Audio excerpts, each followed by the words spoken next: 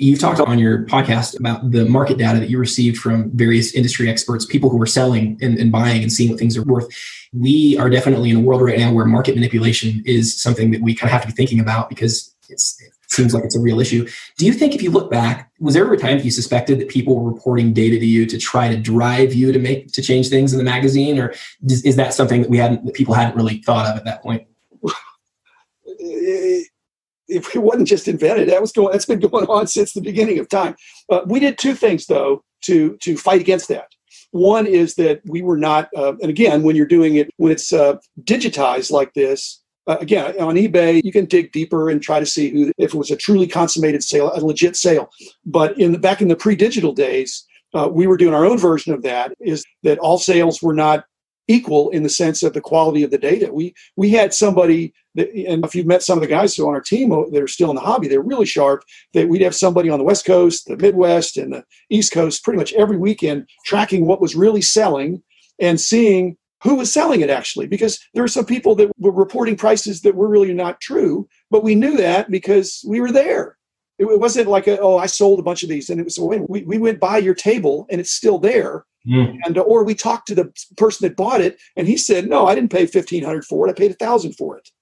And then further, the other thing we did that is also something people don't do very much now is that we tracked non-sales, at least in my regime. And that is that when people are saying, hey, it's selling all day long for $1,500 on eBay, but you go to the show and there's a whole bunch of them there for $1,000 and they're great. Let's say they're even graded.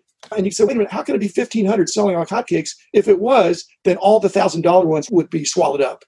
And so something isn't right.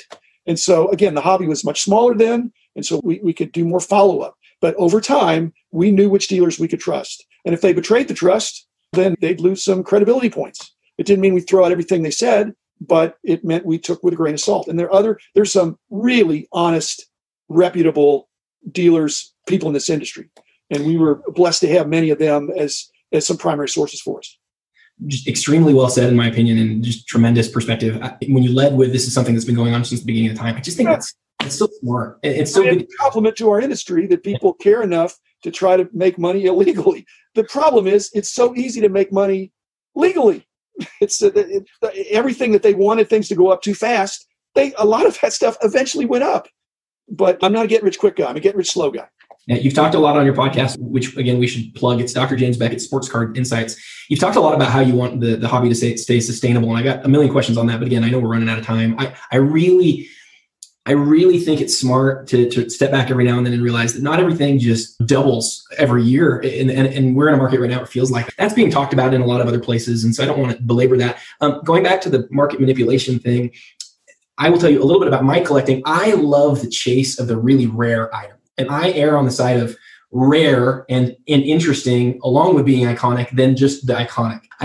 For example, I would rather have a one-off Ken Griffey card than a Ken Griffey, rookie card, upper deck card. The upper deck card, there's so many of them, it doesn't appeal to me. But the thing that takes me a while to find and has a chase associated with it, that's where my passion lies, and that's what my collection looks like.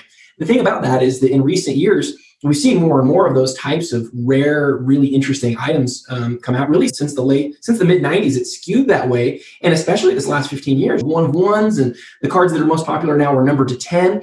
And what I think that does, I have my own thoughts on it, but I wonder, do you think that the market that we're in today is more easily manipulated than it was back then? And how do you think about how we protect ourselves as buyers from that?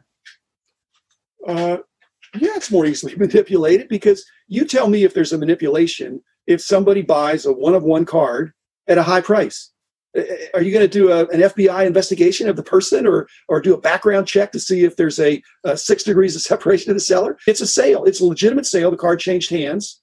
And that's why the Beckett media guys don't normally really price the one-of-ones, because it's very speculative by the very nature. Now, when you have a whole bunch of one-of-ones, then you can do some comparisons. But to me, that's almost a different hobby.